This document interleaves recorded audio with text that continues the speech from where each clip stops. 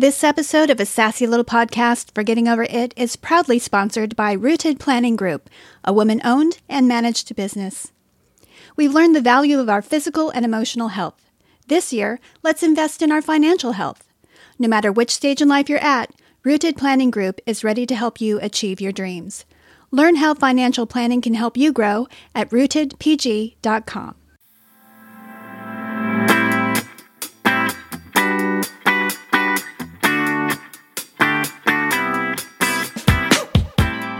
Hello and welcome to A Sassy Little Podcast for Getting Over It. I'm your host, Sandra Ann Miller. Today we're talking about getting the F over coercion, because we might believe we're impervious to it, but we can find and likely have found ourselves pressured to do something against our wishes or better judgment. Our guest holds a PhD in sociology, is Professor Emerita of Sociology at Cal State Chico, and author of the books Bounded Choice, True Believers in Charismatic Cults, and Take Back Your Life, Recovering from Cults and Abusive Relationships. You'll likely recognize her from her appearances in the NXIVM documentaries and the docuseries Heaven's Gate, The Cult of Cults on HBO Max. Ladies and gentlemen, please welcome Dr. Janja Lalich.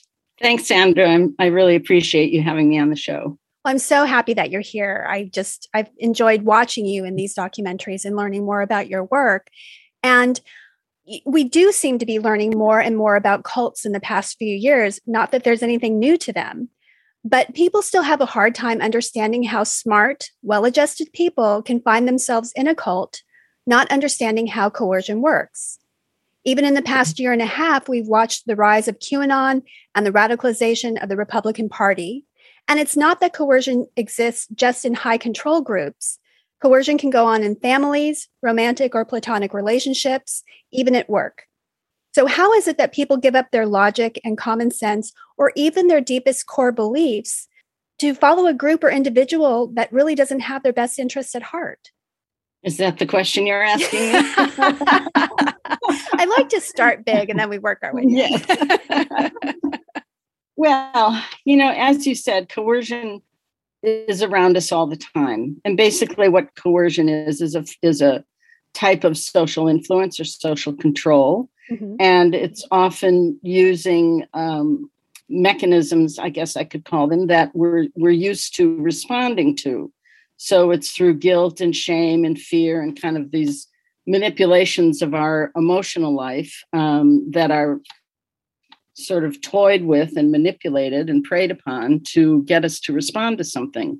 And so we may not always recognize it as coercion. Mm-hmm. And certainly today, we also hear a lot about gaslighting, which is one of the important aspects where, the person or the group or whatever is trying to make you feel like you're crazy if you see or interpret something differently than everyone else.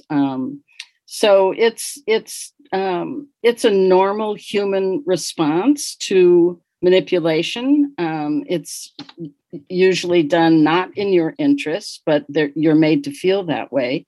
And if it's a group context or a high control group or a cult, whatever we might want to call them, of course, usually within that context, there's also some kind of indoctrination going on, which supports all the things that are being done to get you to think a certain way and get you to give up your own critical thinking. Right, because you are doing this for the greater good. Exactly. Yeah. It's so interesting to see what we're dealing with as a culture right now, especially politically, sadly. And I don't like to make this podcast too political, even though I am. It's heartbreaking just to watch people not believe facts, dispute science, to go against that. So what we're seeing, and we are seeing coercion happen when groups are coming in to attack a school board or to threaten, people who are working in elections. We are all being coerced in one way or another, no matter which side you're on. We're under this threat. And when we look at the definition of coercion, or I should say coerce, it is to compel to an act or choice, to achieve by force or threat, and to restrain or dominate by force. So all of that sounds pretty violent. And coercion isn't always that violent. It is subtle, like we've mentioned. It is manipulation. It is gaslighting. And it doesn't have to be necessarily a fist to your face saying that this is, do this but we are seeing that with our political figures, being threatened, stand by this crazy man that I can only call Shitler and, follow what we say, or there's going to be repercussions that you won't necessarily survive politically or at all, considering lives were threatened on January 6th. So again, not to make this too political, but we're seeing so much of it in our politics. No, you're absolutely right. I mean, the state that our country is in right now, I think the extent and the depth of the polarization is something we've never seen before. And so as someone who has studied cults and high control groups for 30 some years now, I do see absolute patterns of behavior and patterns of thought, this kind of closed-minded thinking that we associate with cults, this refusal to believe that there's any other way. And so what's happened, and I'm sorry, but it is rooted in the politics of our society right now. But, we had 4 years of a president, who I don't even like to think of as president, but we have 4 years of Mr. Trump basically training us into this kind of us versus them thinking, right? And so that has seeped into every layer of society, from the upper classes to the lower classes. And so, you're either with me or against me, and it's okay to take action on that. And so he trained our society very well into that kind of thinking.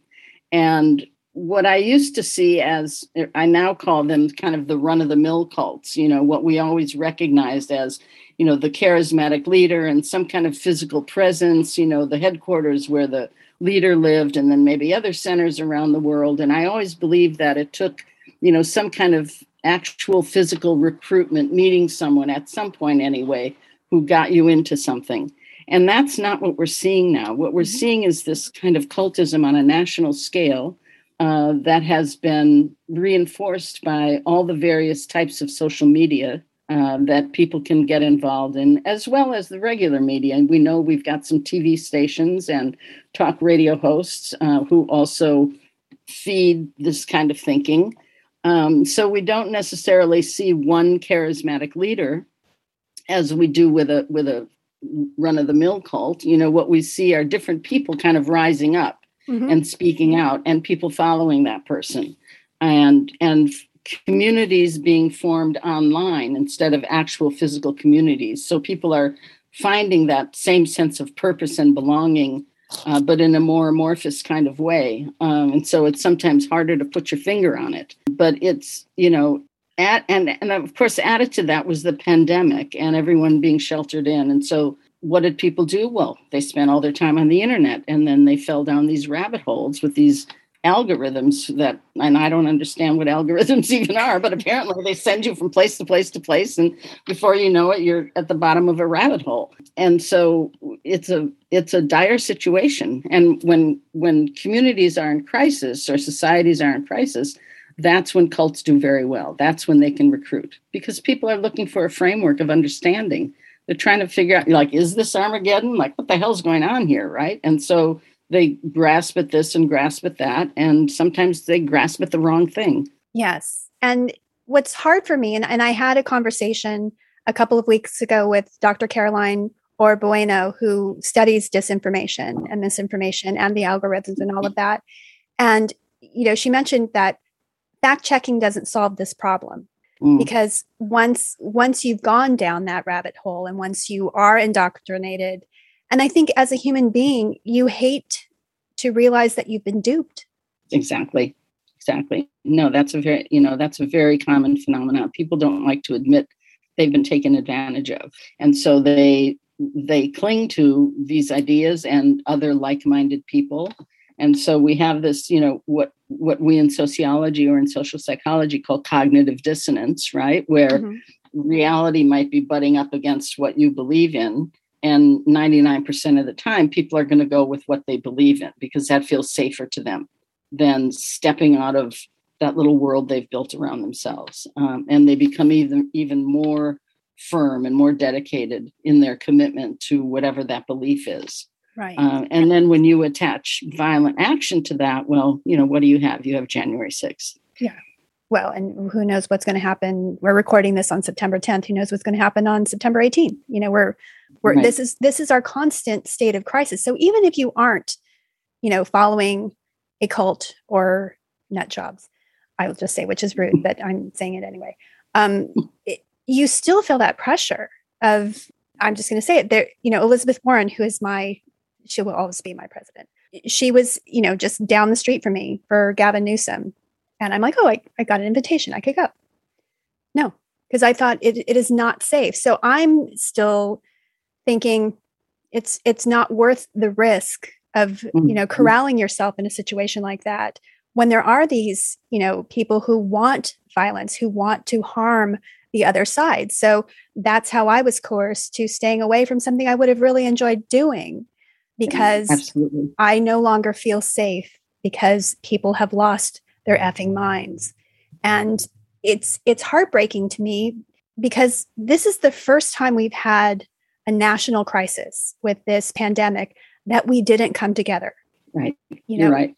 I mean, because even if I look at when we've had an earthquake, just immediately your neighbors all come together and we help each other. When we had September 11th, for a brief period, we were one. And this happened. And of course, we're blaming other countries and all of this. But if you were on Twitter, like most of us were, you saw the wave coming. You saw what was happening. Once it hit Italy, like if that wasn't our learning curve, like what to do between Australia and New Zealand, who are doing it right, and then Italy, we saw all of this coming.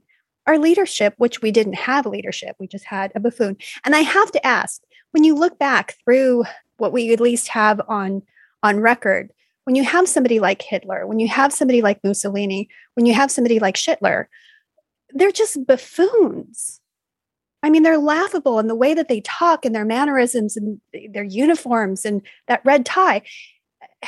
I mean, that's the first part of how do you not let your logic tell you that these people don't have all their marbles?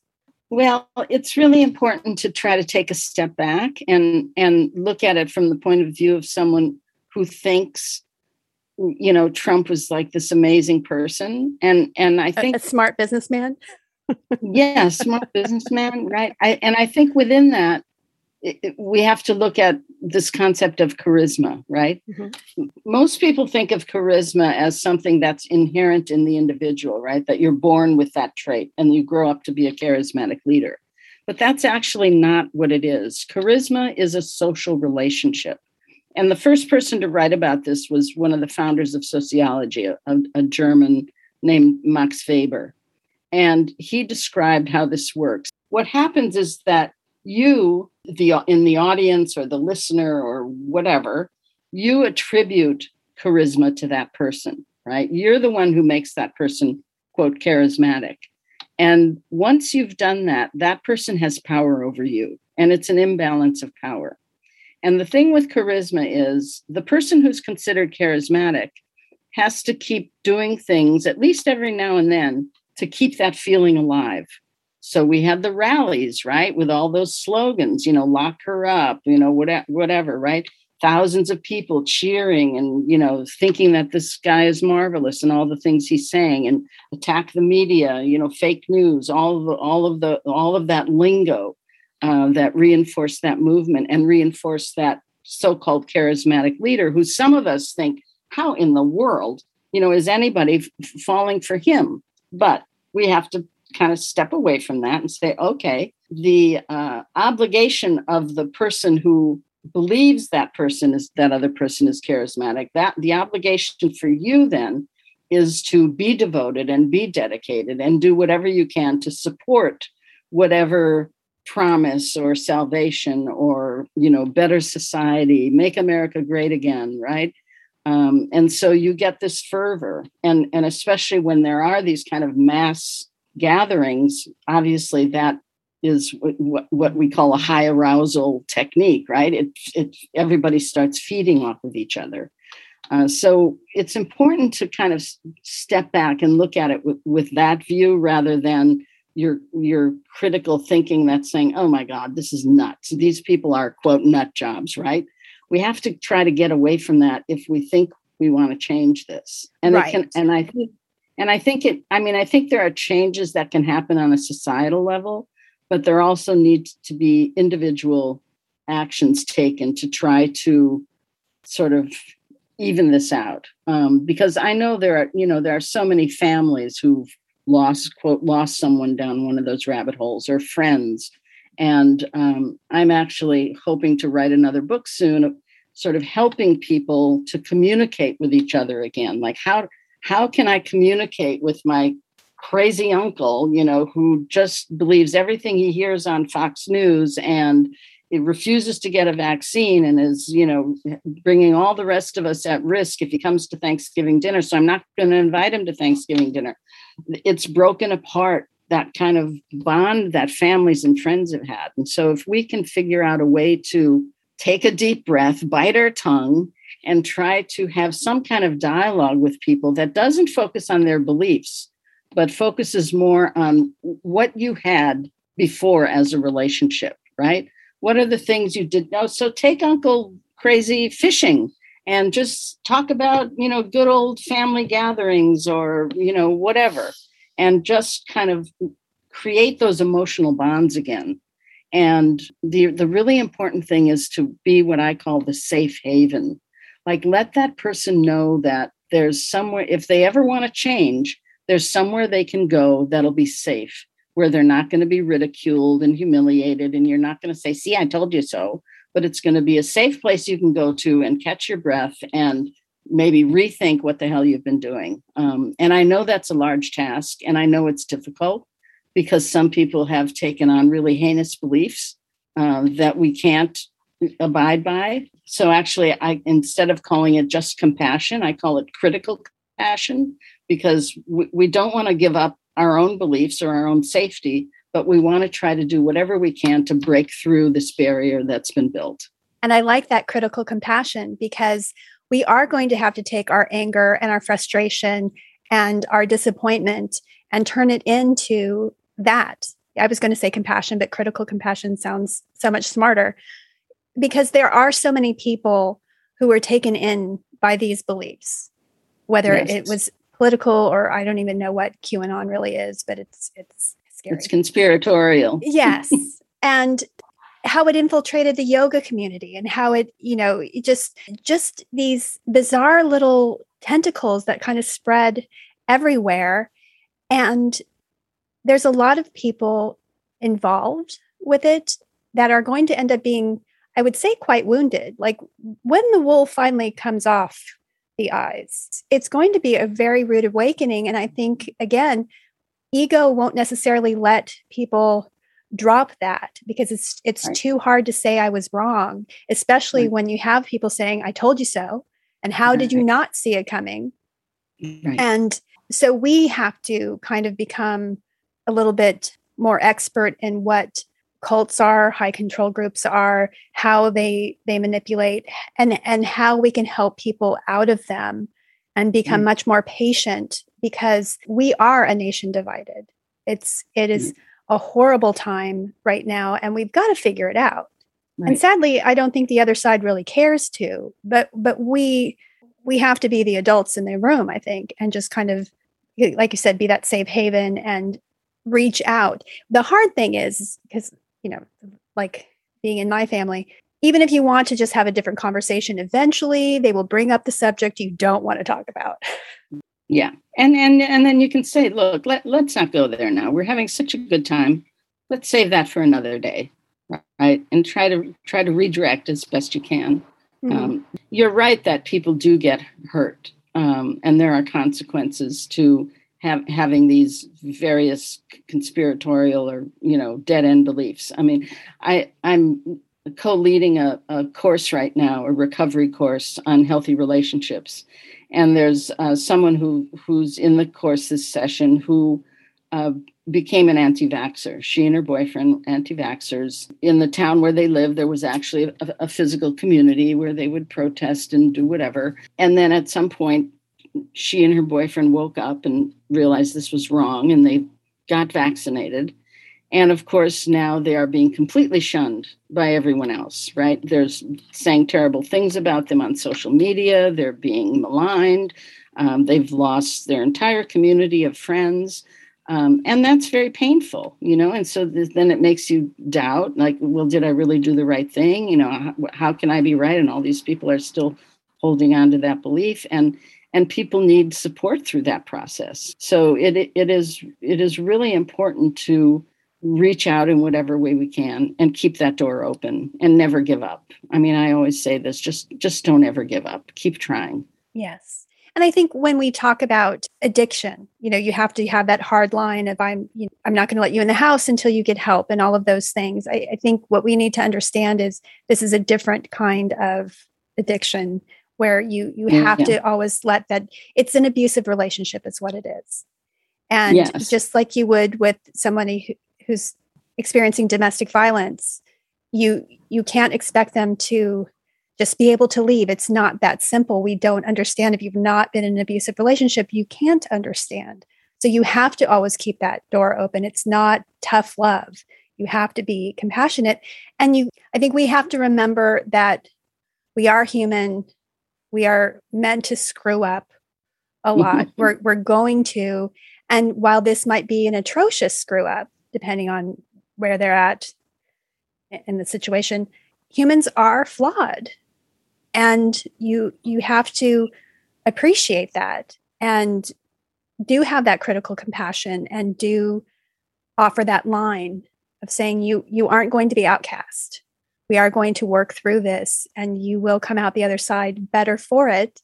And hallelujah, alive. Right.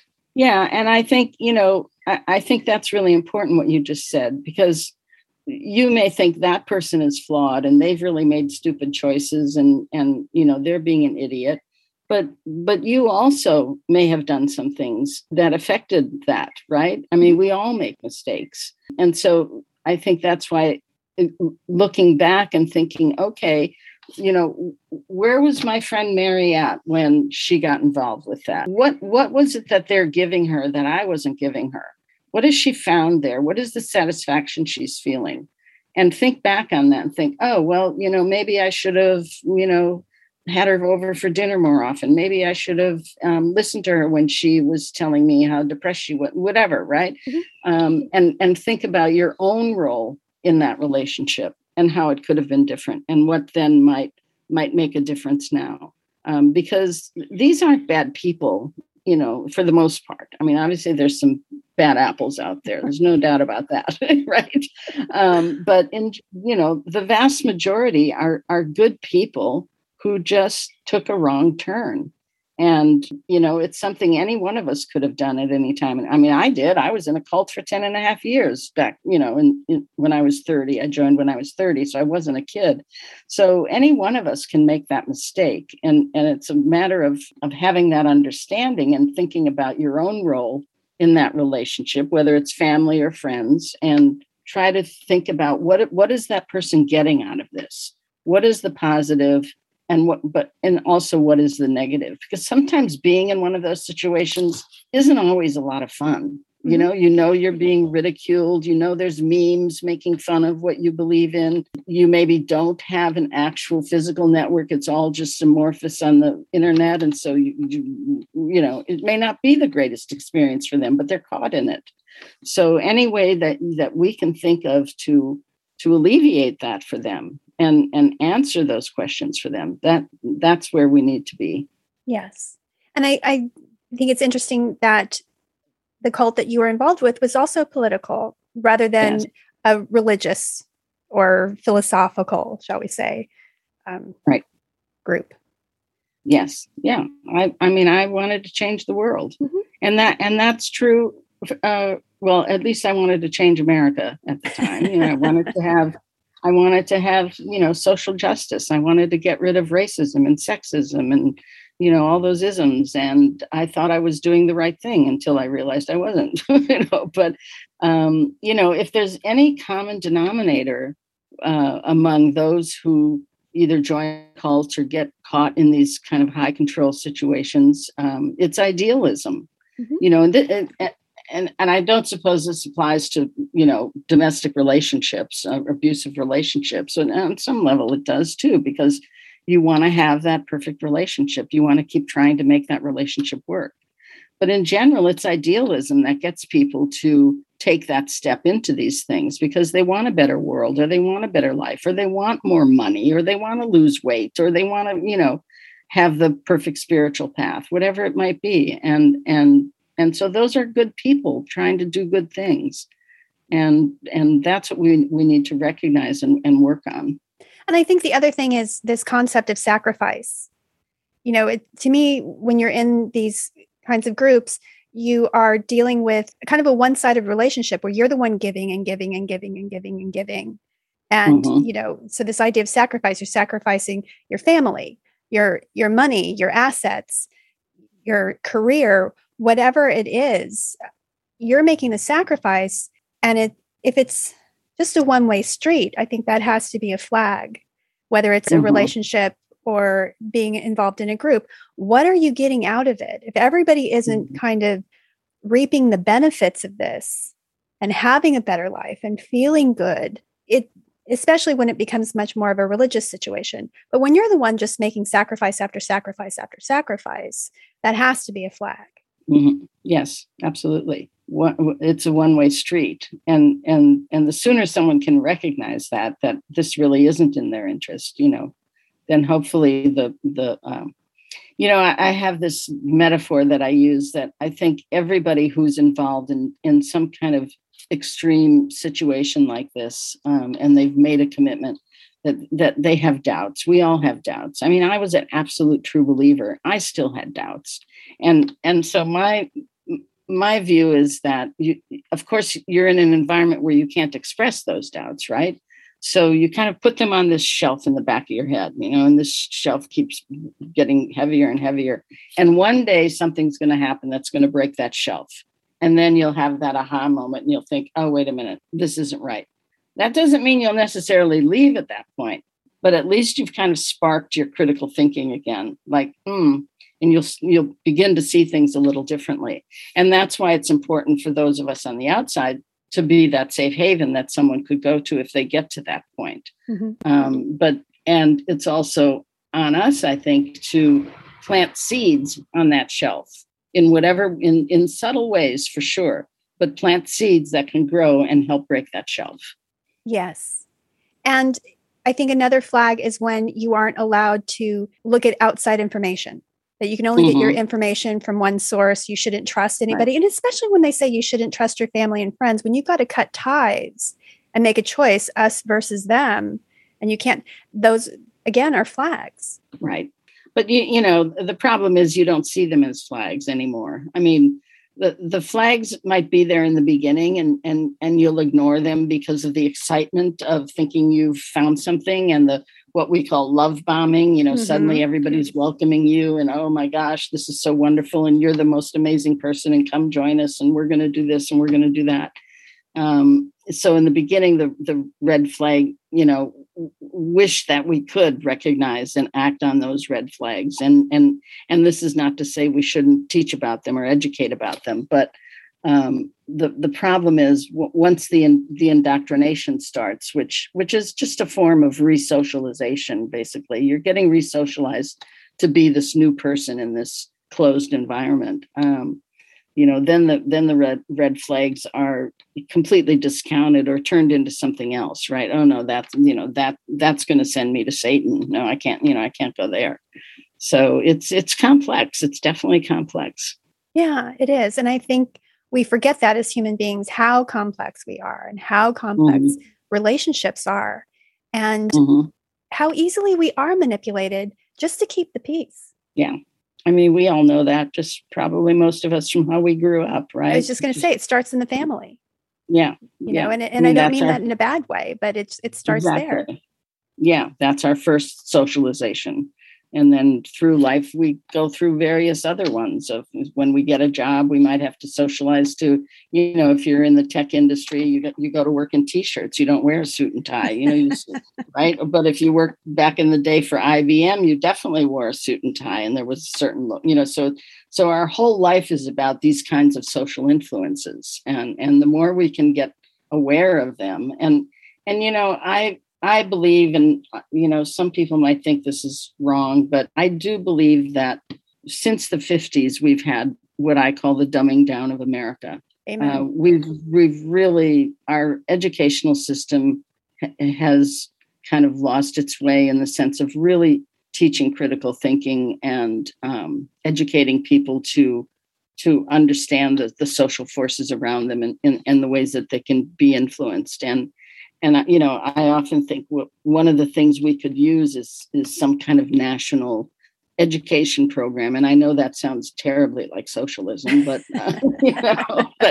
but really we need to get back to people people knowing now how to fact check, knowing when something is misinformation, and not just acting on the first thing that comes along. Be a good consumer. I always say, when you buy a car, you don't buy the first car you look at, right? You look at a bunch, you drive them around, you ask other people who own that car.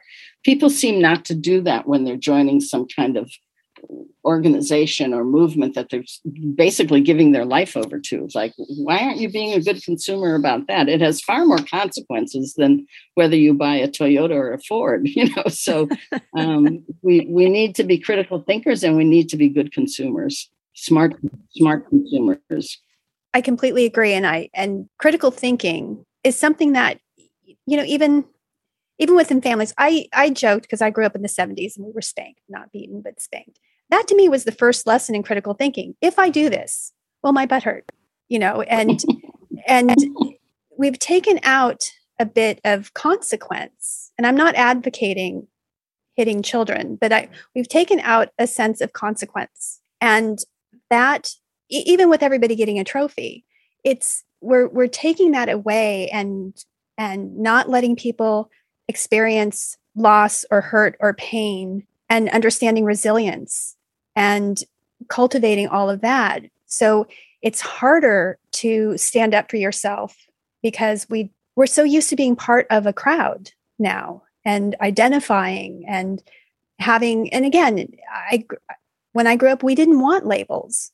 We wanted to look beyond all that. And I'm not saying that that's right, but that's just what we were trying to undo and what we thought was progressive at the time. And now everybody has a bunch of labels, and that becomes an identifier, which is positive, but at the same time, then you are in a group. And to be part of that group, you have to do these things, or there's cancel culture, etc. So to me, it seems a little bit harder now to stand up for yourself and be a voice. And even if you are a voice of dissent within your group, for a positive reason, we get to not like our president and still want to vote for him. You know what I mean? We don't have to agree with everything he says, even though he's on our ticket, even though, we're happy to have him in there instead of the other guy. But it's that sort of positive dissent was erased also on September 11th, where you were Dixie chicked, if we remember that. And Yes. The first cancellation, you had to be a patriot. This is all about patriotism. Well, that right there is culty. No, we had questions. Where are the weapons of mass destruction? Is this really worth it? And look where we are now. And look at Afghanistan now. So having that ability to speak out and question is needed and necessary. And if you find yourself in a group, whether it's work or your family or, another group, you have to be able to question and dissent and disagree. Mm-hmm. And still feel like you can be part of the group. And I think we've lost that a little bit. Yeah, I think you're right about that. And I think if we want to speak a little bit about the violence or the sort of hateful actions, we need to realize that if we are involved in something that has an ends justifies the means philosophy, that's bad. Yes. that's gonna lead you down a very dark path. The fact that someone says, we can do anything we want because it's for this greater good. It's for making America great again. It's for whatever. I can shoot someone on Fifth Avenue and still get elected. Right. So when the ends justify the means, if you're in anything that promotes that kind of philosophy, I say turn around and run the other way, because it's not going to be in your interest. And you're going to end up doing things that you never would have done otherwise in your life. I think it's really important to recognize that. I just to get back to something you were saying about how kids are brought up today. And, when I was teaching, and I'm retired now, but I taught for 20 years at a state university that had, primarily middle-class kids, and some kids, some minority kids who didn't have the greatest lives, but I'd say the majority were white kids who went to fairly good schools, some of them to private schools. And I would have these experiences where literally a parent would call me and say, how dare you give my kid a D? I'm going to sue you. And I'd be looking at the phone and saying, what? And that happened more than once, these kinds of threatening calls from parents, not for their kid in grade school, but for their kid in college. Their adult child. Their adult. When I was at the university, my mother would never have, she wouldn't even known how, but she never would have dreamed of calling anybody at the university to challenge something, but this was common practice, not just for me, but for many of my colleagues. Right. And it was shocking, and then I was in another class where it was a class in women's studies, and I've been pretty much a lifelong feminist, right? And I was viciously attacked by the latest round of radical feminists, who didn't think I was correct enough. Right. And I was like, you wouldn't even be here today if it weren't for people like me and my generation. Right. But we have lost that sense of history, acknowledging what was done before us, respect. I was just going to say, being respectful to people who deserve our respect. And that's everything we need to come back to. So while you say we're all in groups and we can't speak out against the group, well, part of that is true, but we've also become such an individualistic society. And I know I'm not the first, this is not an original thought from me, but that sense of individualism, I think, is also what feeds now this kind of really bad, harmful, destructive behavior that we're seeing across America for different causes, everything from anti-vax to Black Lives Matter. Mm-hmm. Oh my God. The racist bullshit that Trump unleashed is horrific. So we've got a lot of work to do. Yes, we do. I think part of what you're saying with the parents calling, again, that's an avoidance of consequence. Right. And I'll say this respectfully, at least when I was in college, Chico was known as a good party school. It was all the schools are party schools. Yes, I'm sorry, but it was one of the more fun schools that people wanted to go to just because it was a fun school. So if you're getting a D in a class, chances are you're just having a good time at Chico. And that's a consequence. And, parents, when I first saw Nerf on a playground, I thought this is the end of society as we know it, because if you don't learn how not to skin your knee, that's a life skill. And if you do skin your knee, then you learn to deal with that pain and get over it. So, there are consequences that we need to go through as human beings to learn a sense of logic and to learn resilience. And these are vital life skills that we are ending. And to your point, being individualistic, we don't know how to debate anymore. Another side effect of losing critical thinking, having that debate and understanding that we can disagree, but there's a reason I believe what I believe. And I can back this up to this extent. Now explain to me why you believe what you believe and why you think I'm incorrect. And having that discourse, we just don't do that anymore. It's just who can ever yell the loudest and call you the worst names. Or shoot the other person. Yes. Right. Yes. Or go shoot up a bunch of people, right? Yeah. No, well, it's if Sandy Hook didn't change anything for America, again, another lost moment. where you're just like, what the actual, you know what? And that they're claiming that was fake. And, you know, crisis actors and all this other shit. You're like, what planet are you on? And I don't want to sound disparaging, and I don't want to use names, you know, words like nut job and all of that. That's my bad. And, but this is my level of being so fucking pissed off that this has continued. And it's so just stupid with two O's. Yeah.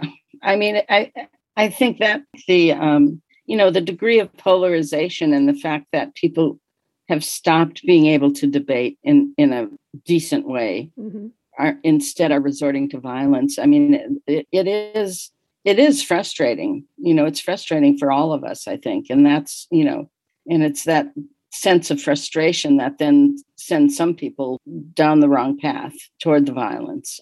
And we, you know, what do we do about it? That's the problem. I mean, it's, you know, I wish I had the magic answer. I try to come up with some solutions, some suggestions, but boy, there's no magic bullet. No. Pardon the metaphor. Yeah. So, you know, I think the fact that we can have the kind of documentaries that are coming out right now about cults, for example, I think they're far more sophisticated than they used to be. They're not just focusing on the sensationalism, and I think they're helping people understand, like, how does this happen? How does this happen to smart, intelligent people? I think the vast number of podcasts these days that hopefully are, you know, giving some information and ideas to people around the country, around the world. I mean, I did a podcast a couple of days ago, was in Tunisia. I'm like, oh my God, Tunisia, you know? So I think, you know, we have found some means to communicate, you know, a more rational message and some solutions, but it's a long road. It's a long road. I hope I live long enough to see this come around to the other side. Me too. How do we break away from coercion? Like, when you're in it, is there a path out, or is it just, you know, it's too subjective? Well, there's always a path out, certainly. I mean, there's plenty of people who've left cultic groups. There's plenty of people who've left abusive relationships or some kind of relationship with a narcissist. You know, I think, again, the kind of education that's happening today around trauma and around narcissism and is helping people understand and get a sense of, oh, yeah, that's what this is. I got to get the hell out of here, right?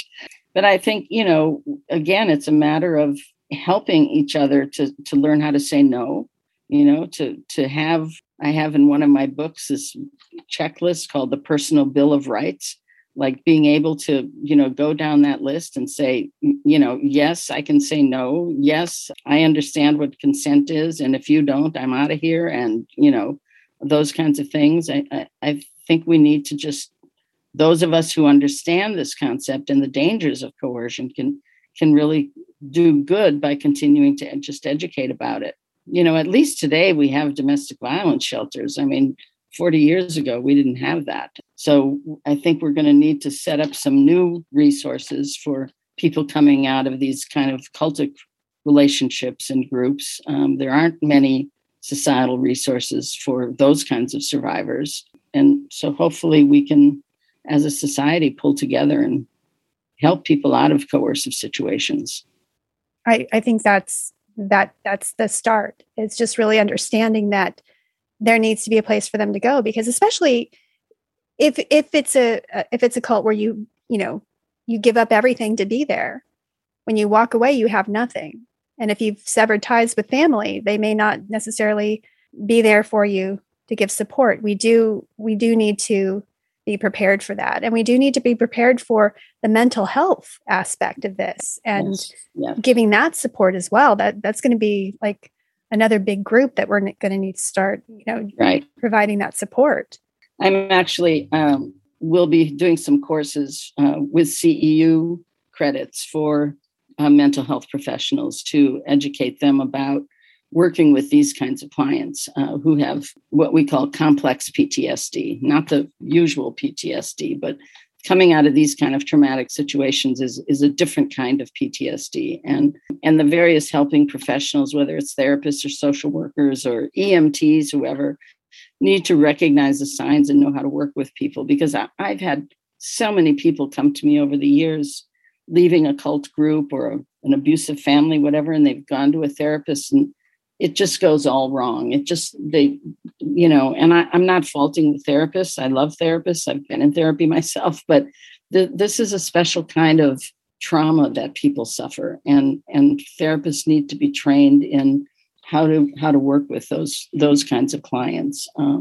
So yeah, we definitely need more of that kind of training. Yes. And I think that we also have to go back to that critical compassion and remember to hold space for the people in our lives that might have gone off the rails a little bit, and work to welcome them back and provide that support and lead them in the direction of proper therapy for that. Right. You are wonderful. Thank you so much for being here and having this talk. I really appreciate it. Oh, thank you. It was a great discussion. Yeah, I'm really glad we were able to finally schedule it. Yes. Thanks so much. Life's a little crazy.